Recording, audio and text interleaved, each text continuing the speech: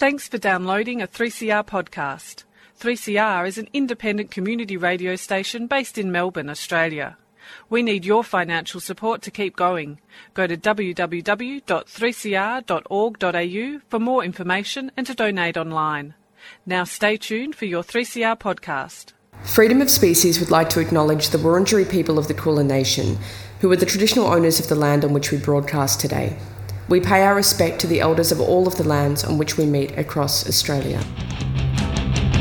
Animal liberation! Animal liberation! Animal liberation! Whoa!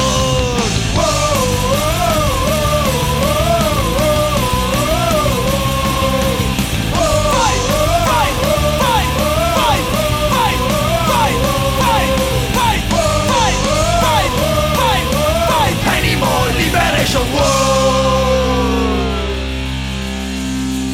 Hi everyone, welcome to Freedom of Species, the radio show that brings animal advocacy to the airwaves.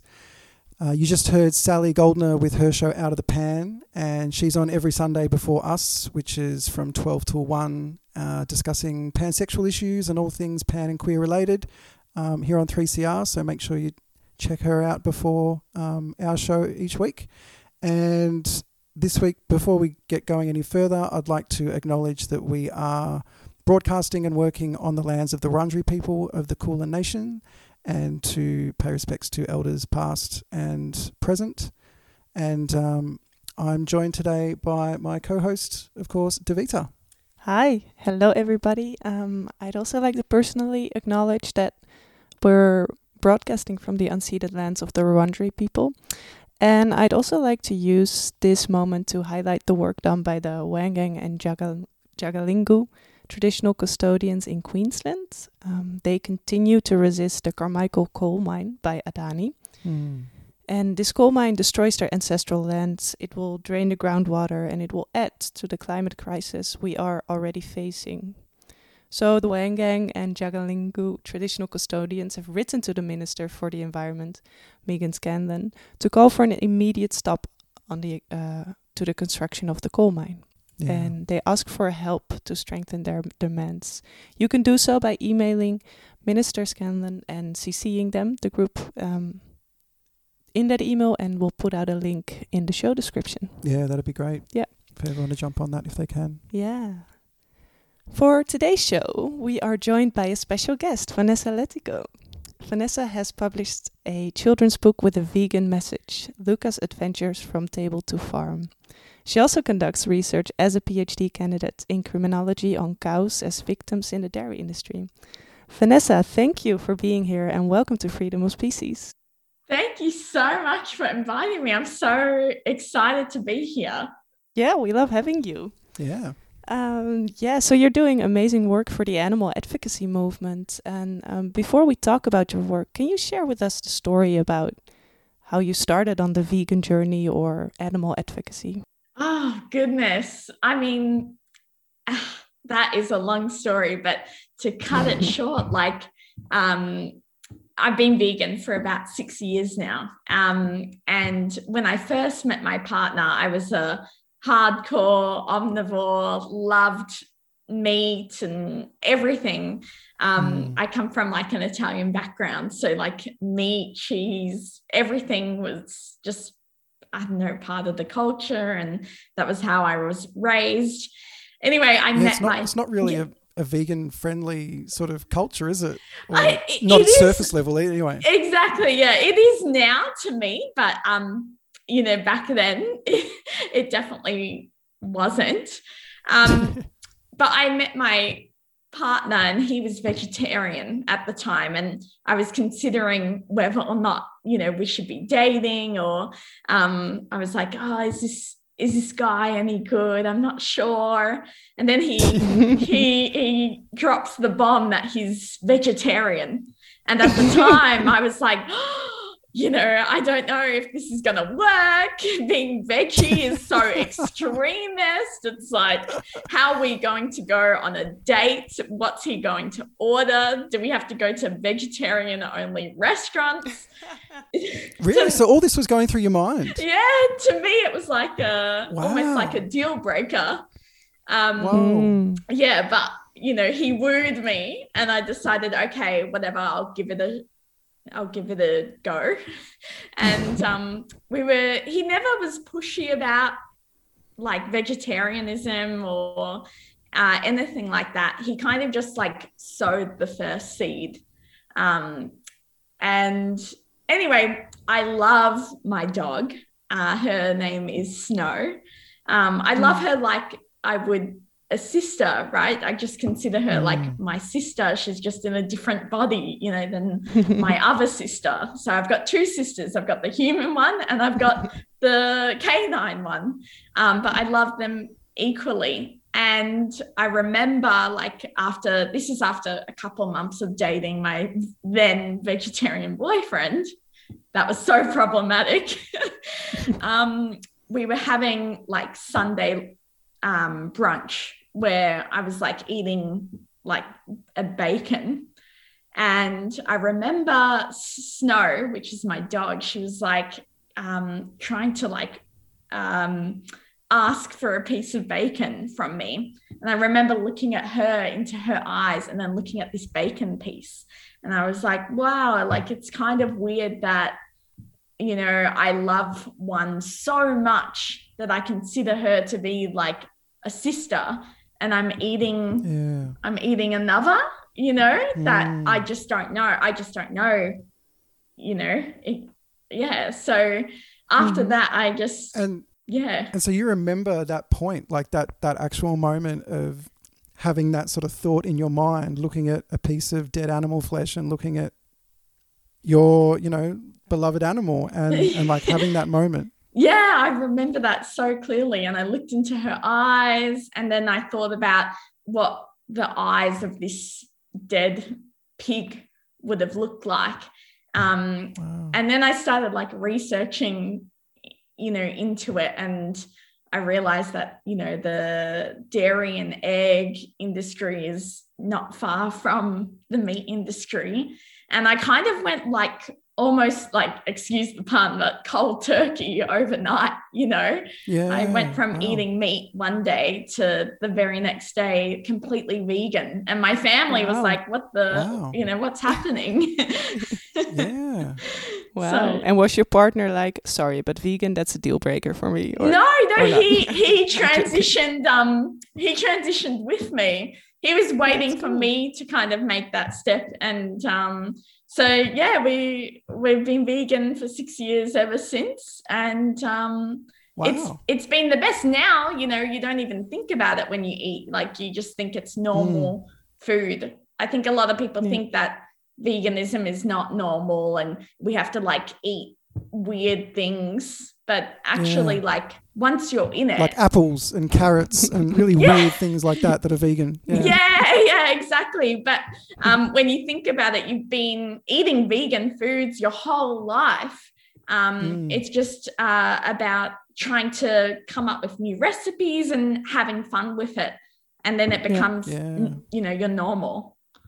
Did you also sort of rediscover your heritage, your cultural heritage through foods? Because you sort of had to negotiate a whole new cultural food as well. Yeah. How did that go? Well, back then I was only 19. So until then, my mum had been cooking for me, my whole life. And basically when I decided to go vegan, mum and dad thought it was just going to be a 1 month little phase. Right. And they kind of said, well, if you're going to do this, you need to cook on your own. We're not going to cook for you. We don't know how to cook vegan.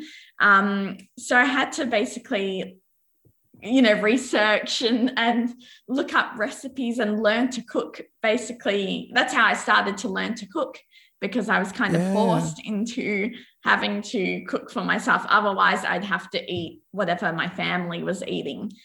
Can I ask you, do you think they did that in a way to sort of discourage you, or was it purely just, if you're going to do it, it should be you, we're not going to do it for you? 100% they did it to try and discourage me from it. Wow. Yeah, they did not like it at all. They, at the time, there was like a family birthday party that was coming up, and they were like, oh, what's our family going to think of you?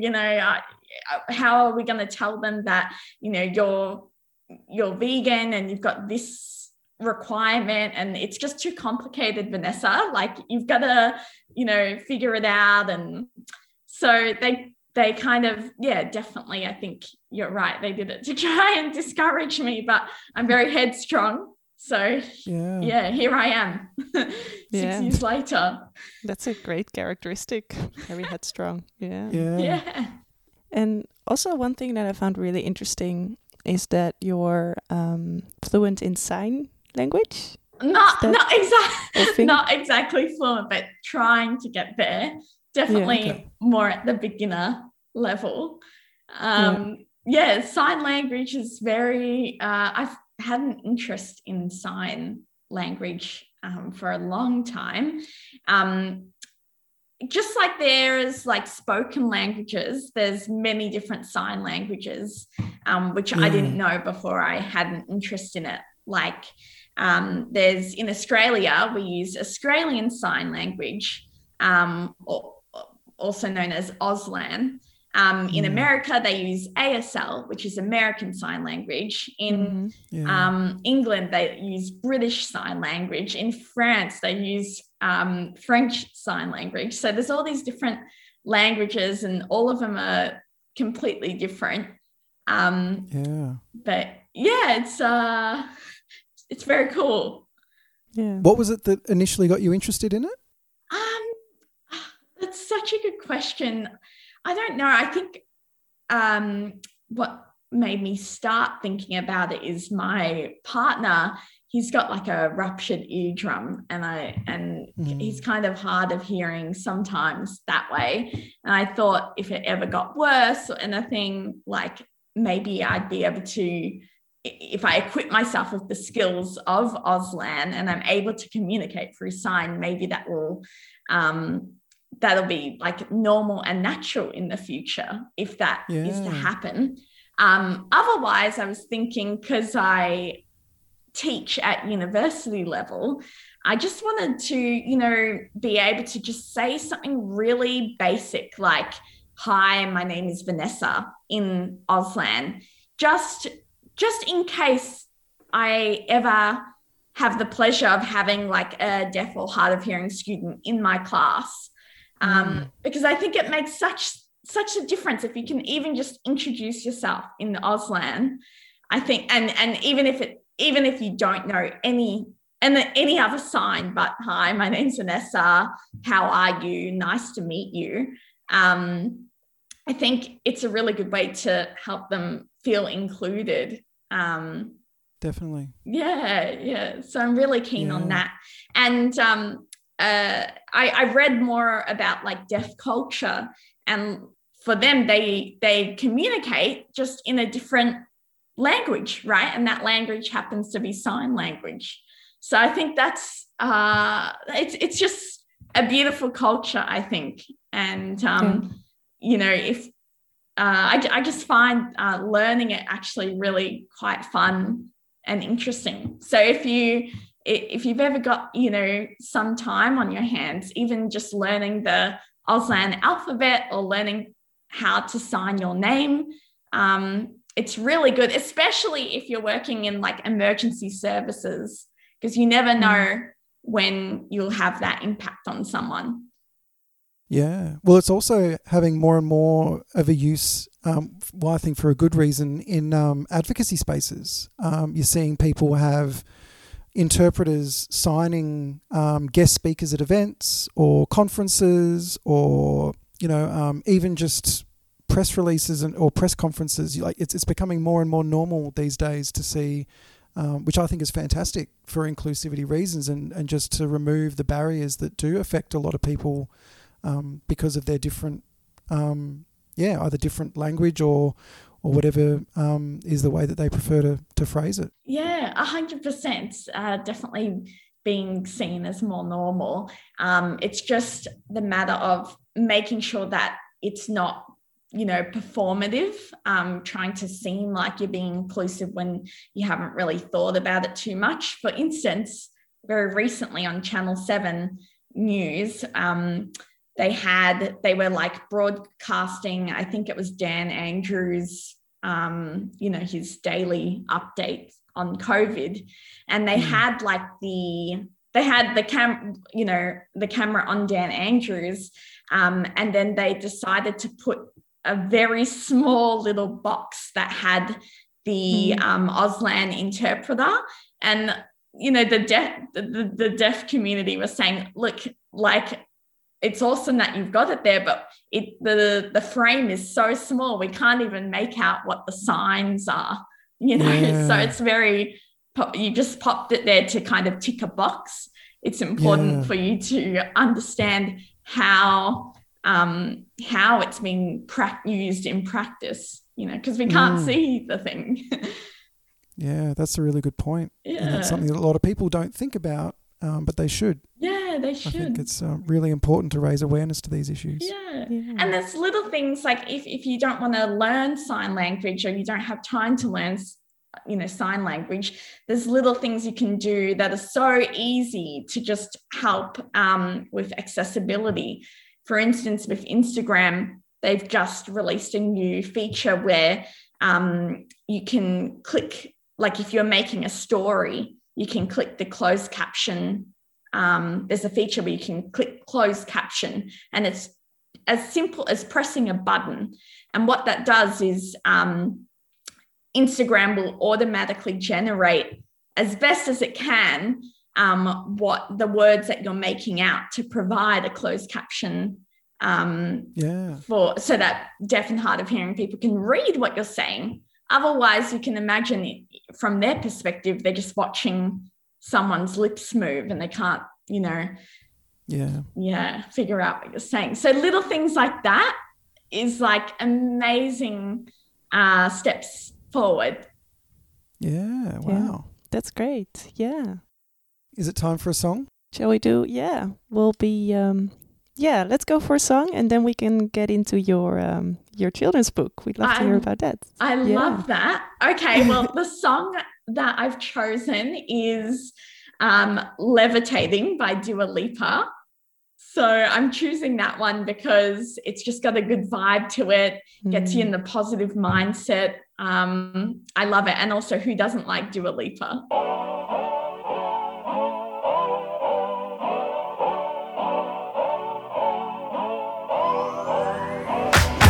If you want to run away with me, I know a galaxy and I can take you for a ride. I had a premonition that we fell into a rhythm where the music don't stop for life. Glitter in the sky, glitter in my eyes, shining just the way I like. If you're feeling like you need a little bit of company, you met me at the perfect time. You want me, I want you, baby. My sugar boo, I'm levitating. The Milky Way, we're renegading. Yeah, yeah, yeah, yeah, yeah. I got you, moonlight. You're my starlight. I need you all night. Come on, dance with me. I'm levitating. You, moonlight. You're my starlight. I need you all night. Come on, dance with me. I'm levitating. I believe that you're for me. I feel it in our energy. I see us written in the stars. We can go wherever, so let's do it now or never, baby. Nothing's ever too far. Glitter in the sky, glitter in our eyes, shining just the way we are. I feel like we're forever every time we get together, but whatever, let's get lost on Mars. You want me, I want you, baby. My sugar boo, I'm levitating. The Milky Way, we're renegading. Yeah, yeah, yeah, yeah, yeah. I got you, moonlight. You're my starlight. I need you all night. Come on, dance with me. I'm levitating. You, moonlight. You're my starlight. I need you all night. Come on, dance with me. I'm levitating. You can fly away with me tonight. You can fly away with me tonight. Baby, let me take you for a ride. Yeah, yeah, yeah, yeah, yeah. I'm levitating. You can fly away with me tonight. You can fly away with me tonight. Baby, let me take you for a ride. Yeah, yeah, yeah, yeah, yeah. My love is like a rocket, watch it blast off. And I'm feeling so electric, dance on our off. And even if I wanted to, I can't stop. Yeah, yeah, yeah, yeah. My love is like a rocket, watch it blast off. And I'm feeling so electric, dance my ass off. and if I wanted to, I can't stop. Yeah, yeah, yeah, yeah, yeah. You want me, I want you, baby. My sugar boo, I'm levitating. The Milky Way, we're renegading. I got you, moonlight, you're my starlight. I need you all night. Come on, dance with me. I'm levitating. You can fly away with me tonight. You can fly away with me tonight. Baby, let me take you for a ride. Yeah, yeah, yeah, yeah, yeah. I'm levitating. You can fly away with me tonight. You can fly away with me tonight. Baby, let me take you for a ride. Yeah, yeah, yeah, yeah, yeah. I got you, moonlight, you're my starlight. I need you all night. Come on, dance with me. I'm levitating. You, moonlight, you're my starlight. I need you all night. Come on, dance with me. I'm levitating. This is 3CR. Able-bodied Australia does not realise that people with disabilities across the board are being discriminated against. Then the government to demand that we go out and get a job without removing the disincentives like the lack of access to transport and community infrastructure, without providing accessible buildings that can provide barrier-free employment. I'm not getting a fair go, and I don't like it, and I'm saying so. You're listening to 3CR, 8:55 on the AM dial.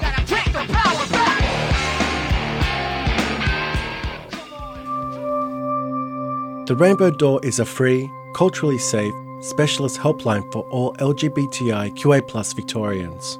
The helpline provides information, support and referral from experienced peer workers on issues including mental health, family violence, relationships, suicide prevention and sexual assault. For information, support and referral, call the Rainbow Door on 1800 729 367. That's 1800 729 367, 10 a.m. to 6 p.m. every day. Switchboard is a 3CR supporter. Hello listeners, welcome back to Freedom of Species. You just heard Dua Lipa with Levitating, and you're here with Trevor and I and Vanessa, our special guest today, to talk about her children's book, Luca's Adventures from Table to Farm. Vanessa, could you tell us a bit about what made you write a children's book with a vegan message? What made me write it? I think basically what I did was I mean, I'm very young at the moment, but I was just thinking about what books were currently available for children with kind of a vegetarian or like animal centric message. And I had a look online specifically for like vegan children's books. And while like there definitely are some, the ones that are available kind of have had mixed reviews, in that some people say they're wonderful, they're amazing books, and others say that yes, it's a good book, but it's not exactly age appropriate. And there is one book I'm thinking of, I won't say the name of it, but there is an image that lots of people were angry about, because it was talking about hunting, and it had it was targeted for children aged below 5, and it had like this illustration of a wolf kind of hanging, and half its skin was like off its body to show that, you know, we use it for fur, or I don't know what the whole message was, but lots of parents were angry to find this in the book because they said it was too confronting, especially when they were reading it to like their, 2 or 3 year old. So I kind of wanted to make a book that had like a vegan/vegetarian message that wasn't so bloody or gory. I wanted something very gentle, especially for children aged, between 2 and 5-ish. So, and the trouble was trying to find the words to tell the accurate story of, you know, where meat comes from, in very plain and gentle words that really didn't go into the specifics of how it's done. It was very tricky.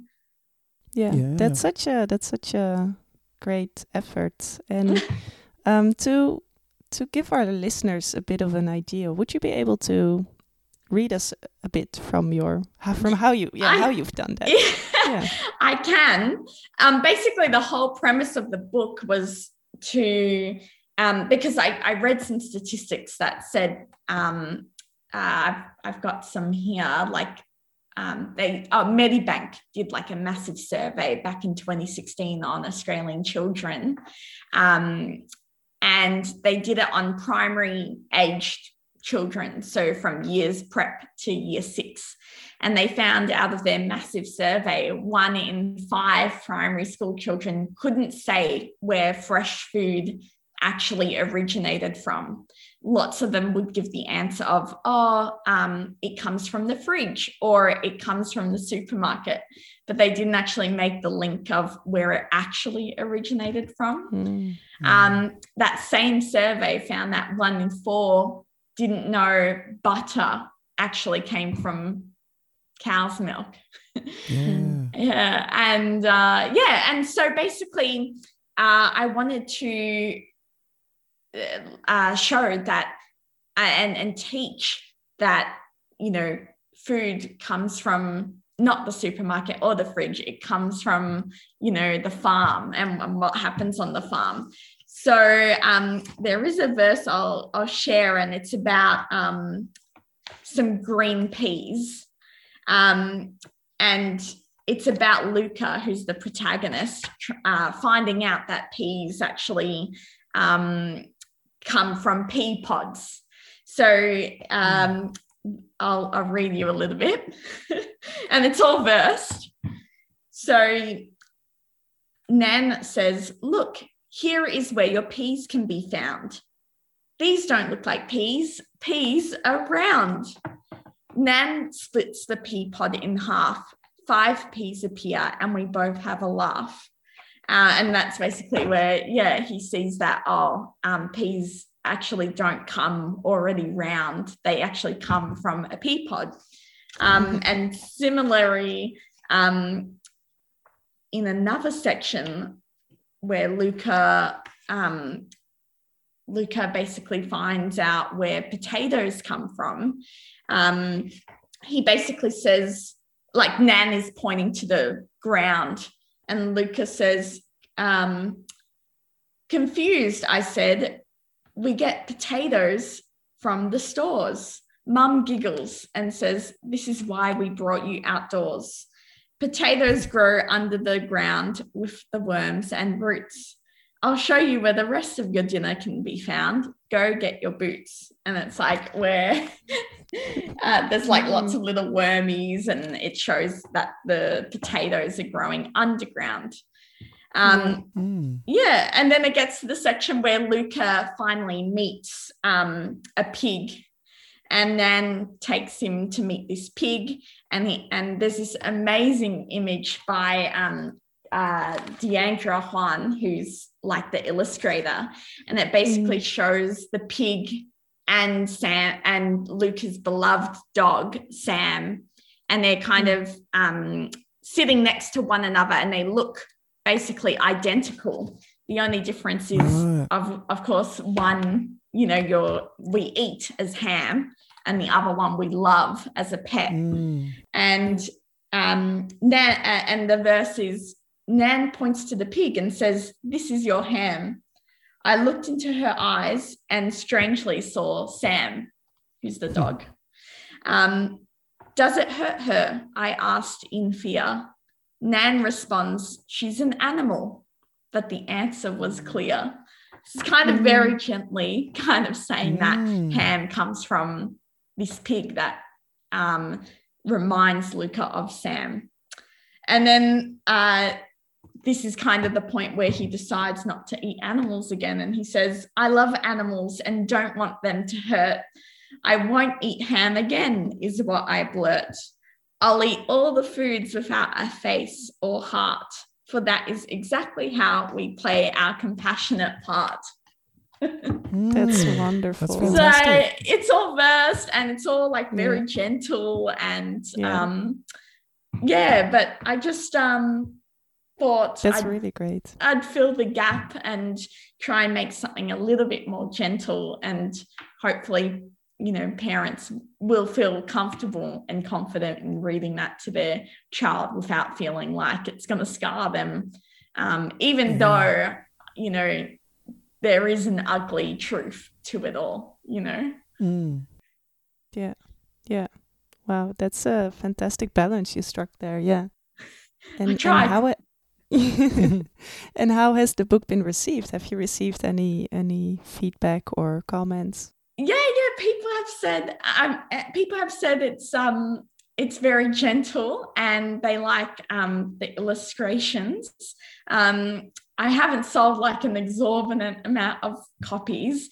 I told myself though, if it even just sold one copy, I'd be happy. And it's definitely sold, you know, about 100. So I'm pretty stoked. Wow. Stoked about that. It's circulating. But the whole point was that, you know, I would be able to have a book that maybe in the future, when I have my own child, I'd be confident to read this to them. And I don't know. It's just something I've always wanted to do. Yeah. And I really like the rhyming, the verses in your style. And was that always your intention to write in verses? Yes. Yeah. I wanted it to be fun, and I've always loved trying to do poetry. So this is like my take on it. And I feel like it makes it, again, less of a harsh topic and more of a accessible and fun way to learn about where food really does come from. Yeah. I wanted to ask, has any of the feedback been negative? Like, has anyone said anything along the lines of, you know, you shouldn't be putting this in a children's book or something? Or So far, no. So far, awesome. No. So I'm lucky, but maybe that's because it hasn't, gotten to as many people as I would have liked. But maybe in the future it might get bad feedback, but so far so good. It is. I do mention that it is tailored to, I say it's perfect for children who are animal lovers, vegan, vegetarian, or vegan, vegetarian curious. So I make it very clear what the message is so that parents don't buy it and, you know, think that it's something that it's not. I wanted to be very upfront about kind of what it was about. Yeah.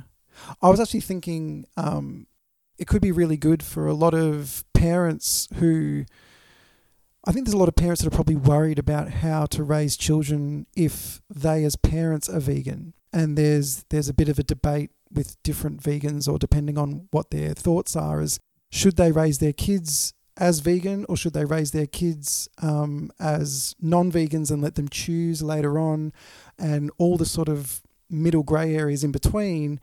And along with that is also, well, how much do you tell them at what age about different issues or about these things? And it can be a really tricky, I guess, conversation or even like topics to bring up, because you don't want to scare children. You don't want to, you know, get them to all of a sudden hate other people who aren't vegan, or if they are, you know, do you know what I mean? Like there's so many parts to it that I think can scare a few parents or make them a bit anxious. And it seemed like this book might be a really good way for parents who weren't sure how to approach that conversation as like a starting point. Do you know what I mean? Yeah, I totally get what you're saying, Trevor. And I think a lot of parents are scared to bring up their children vegan, especially when people are saying, oh, you know, you shouldn't force your beliefs on your children. They should have the right to choose. But I guess my counter argument to that would be, well, when I was a child, I I didn't get a choice. I was in a way forced to consume meat, dairy, eggs, anything. I wasn't kind of informed about any of, what truly happens, and in a way, who is forcing who in that case, in my opinion. It's kind of weird. Yeah. It's sort of giving off the belief that a child chooses from the early start, even though all of society already forces beliefs on them. Yeah. That sort of neglects the whole systemic belief force that we have. Yeah, exactly. Yeah. That's great. Should we do another song? Is it time for another song? Yeah, I think so. It's time for another song. Vanessa, what's the second song you'd like to... Okay, you're going to hear Good For You by Olivia Rodrigo, just because everyone's obsessed with her at the moment. And it's a good song if you're going through a breakup. And if you're in a stable relationship like I am, you can just, for 2 minutes, pretend you're going through heartbreak and sing your heart out. So this is Good For You by Olivia Rodrigo. Good for you, I guess you moved on really easily. You found a new girl and it only took a couple weeks. Remember when you said that you wanted to give me the world? And good for you, I guess that you've been working on yourself. I guess the therapist I found for you, she really helped. Now you can be a better man for your brand new girl.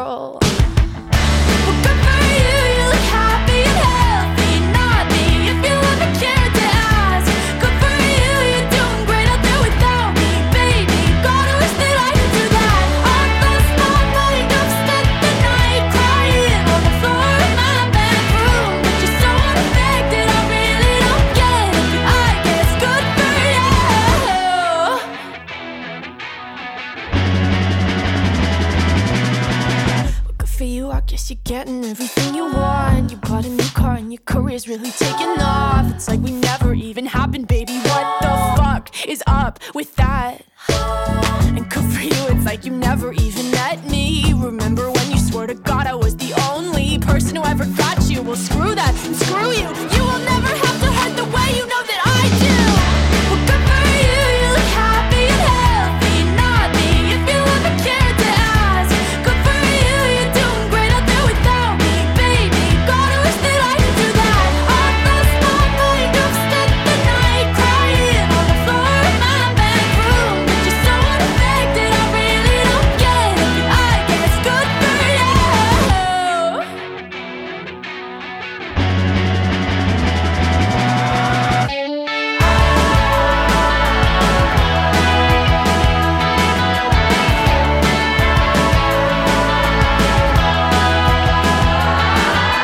Maybe I'm too emotional, but your apathy's like a wounded soul.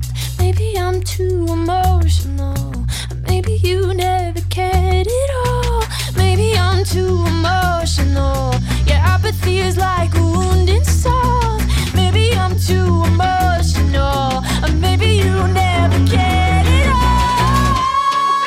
You look happy and healthy, not me, if you ever cared to ask. Good for you, you're doing great out there without me, baby. Like a damn sociopath, I've lost my mind, I've spent the night crying on the floor of my bedroom. But you're so unaffected, I really don't get it. But I guess good for you.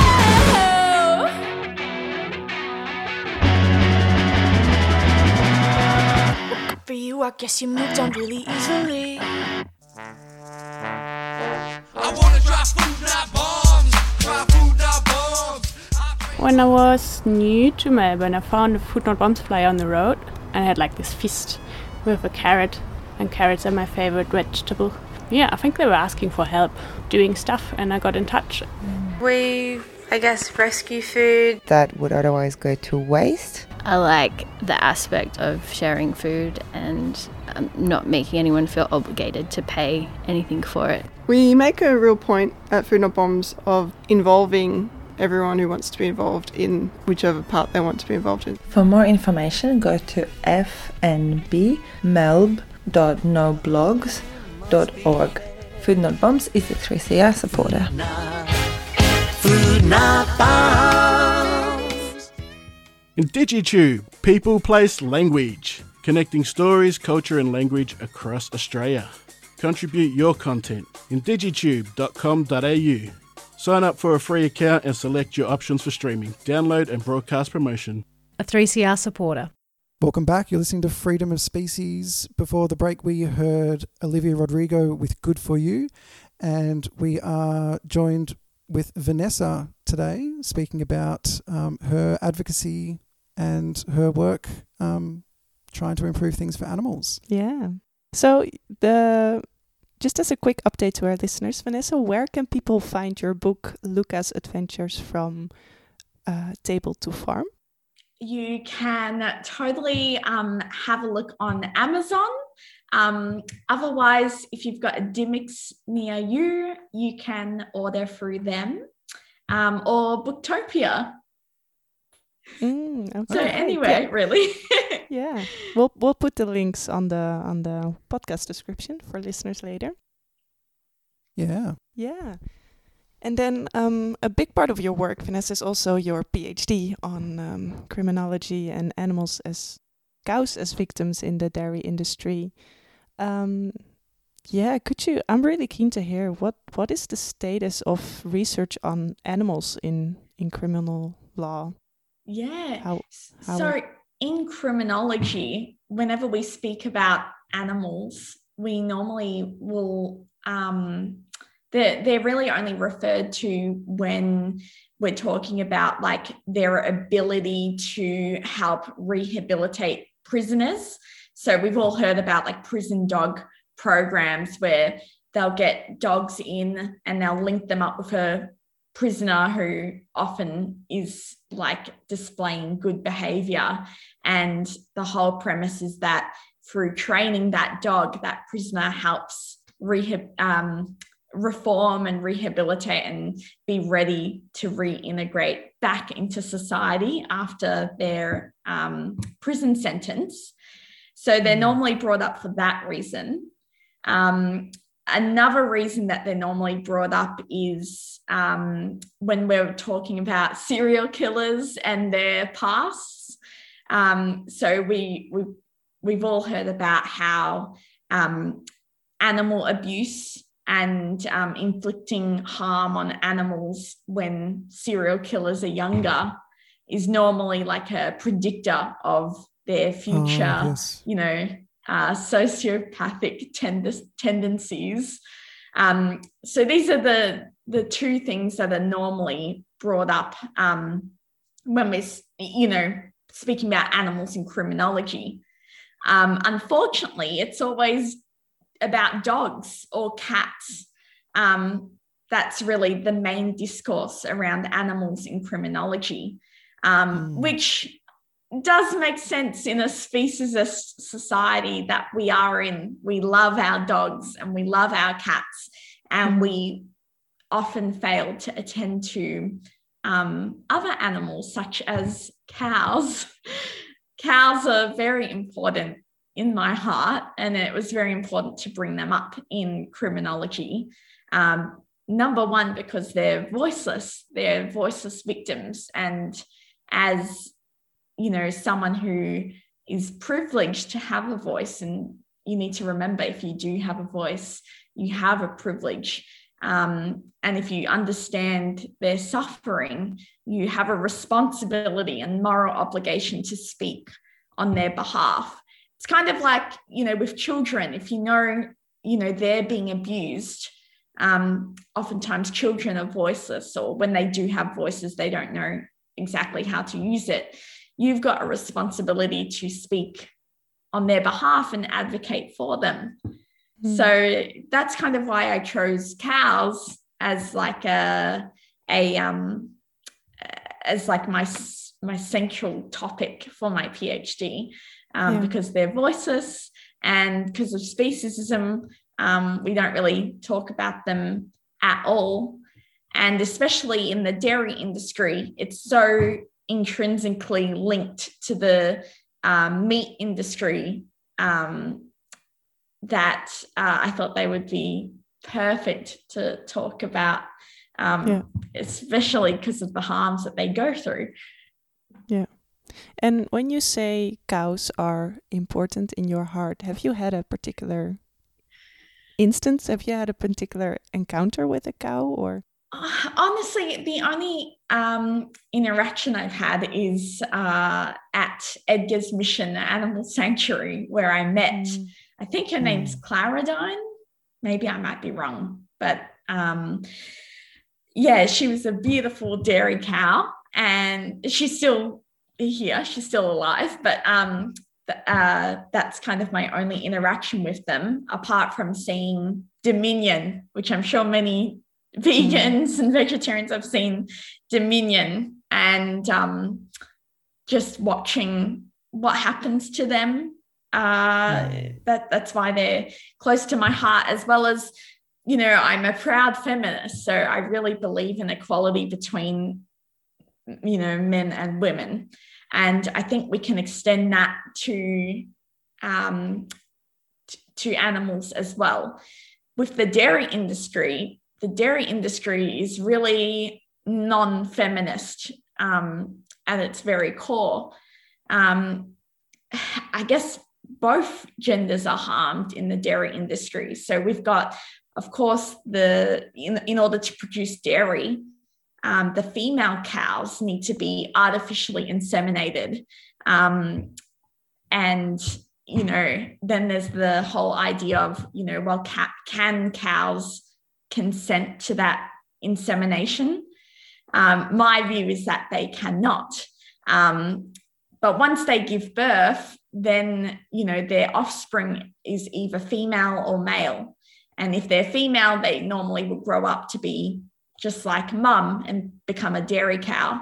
And if they're male, they normally get tossed aside and killed pretty, within a couple of weeks. And that becomes veal that we see at supermarkets and no one really thinks about. So if we're talking about, gender equality, I guess it's debatable, like which one's worse. Is it worse being killed at 6 weeks, or is it worse to have your suffering prolonged for 5 years, being constantly inseminated, being pregnant, then having your offspring taken away from you and doing that all over again, and then eventually killed for, hamburger meat?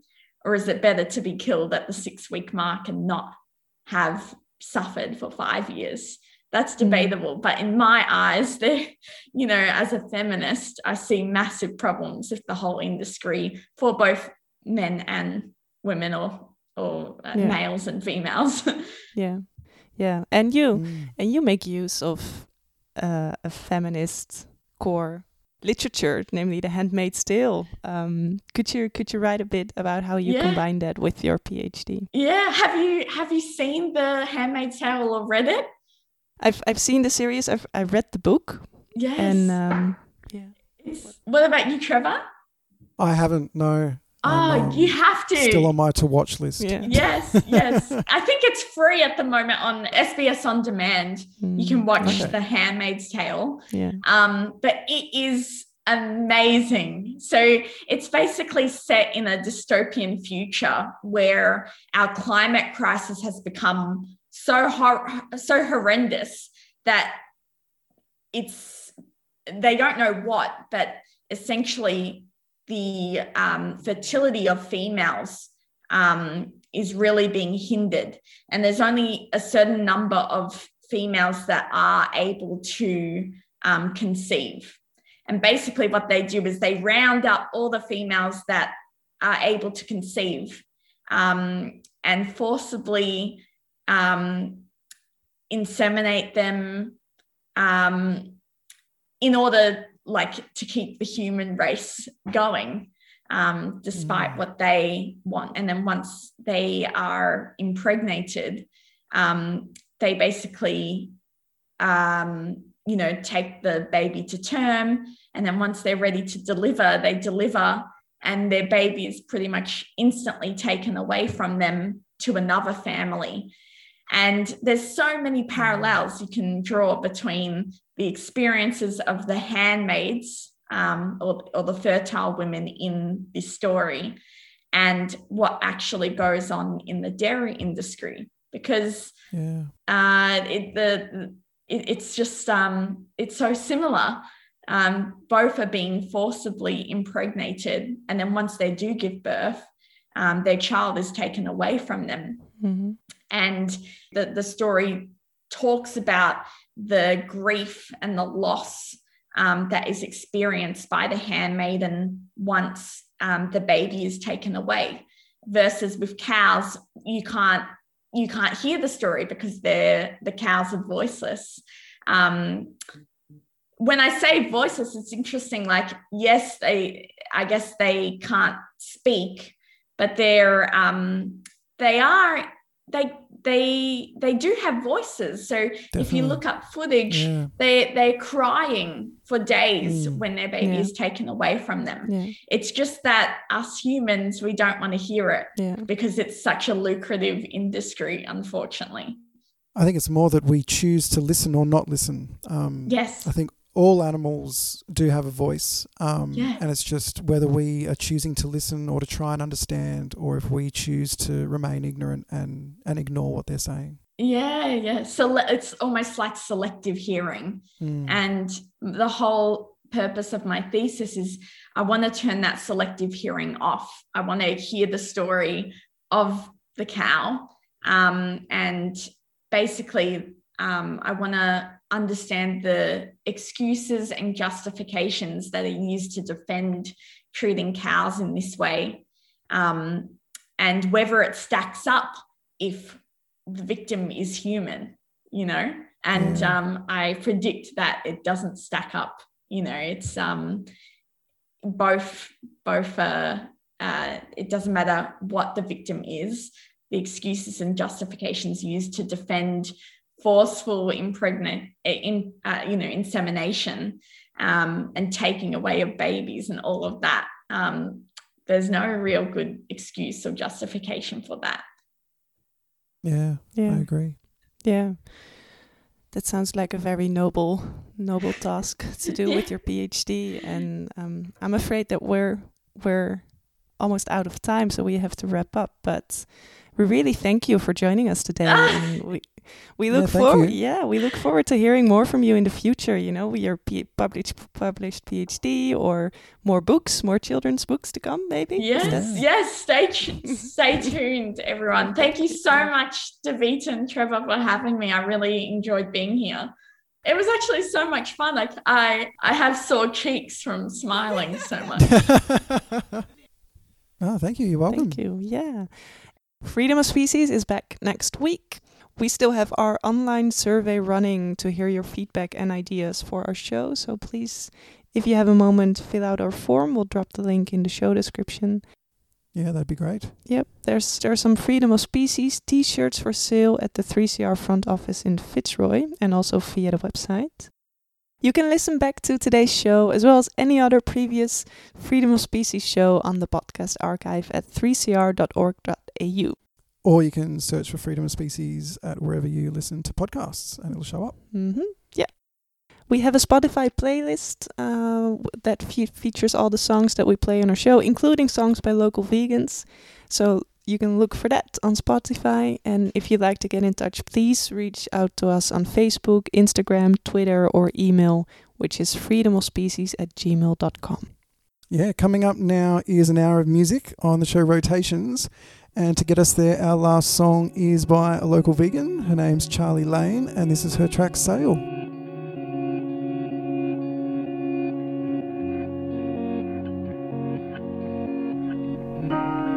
This is how I show my love. Made it in my mind because blame it on my BPD, baby.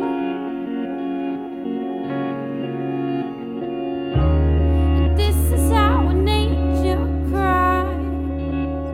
Blame it on my own sick pride.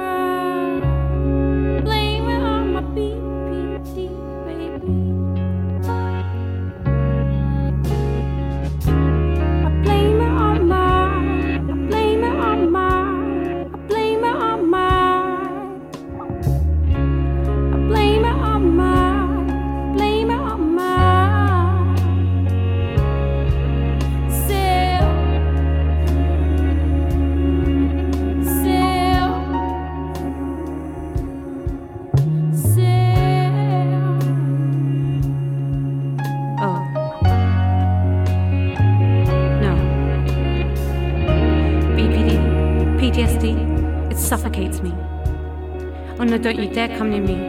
Romantically, I'll taste you and I'll spit you out, but I want to keep you so badly. I am false, but I try to be true, yet I am dynamite. So they talk about free will like we have it. Then why don't I have a choice to be living with this debilitating disease? Because I'll taste you and I'll spit you out, and I will fight you to keep chasing me, because I need to be wanted, I need to be loved, I need to be needed. Everything that I wasn't, because I was dynamite. But see, how can a vulnerable 3-year-old develop when her needs are not being met? And how am I that 28-year-old, 3-year-old vulnerable child whose needs are still not being met? And why the fuck are people still leaving me? Because I am dynamite, I am dynamite, I am dynamite. And I will never forgive him for leaving. I will never forgive him for not giving me what I needed, and nothing makes that easier. And you can give me pill smokes and weed, pill smokes and weed, pill smokes and weed, but it will never help my mind rewind a lover dead in my arms, or a friend murdered in a suburb close to me. No, PTSD, don't you dare come near me, because it is suffocating. Because now I am always a ticking time bomb. To myself, to her, to him, to you. I am false, but I want so badly to be true. Help me, I'm dynamite.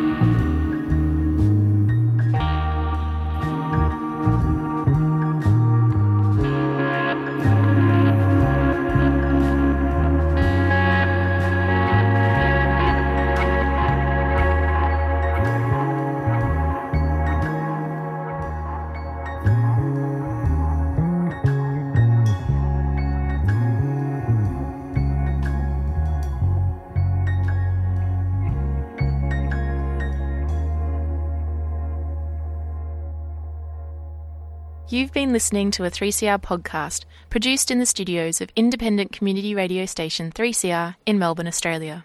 For more information, go to allthews.3cr.org.au.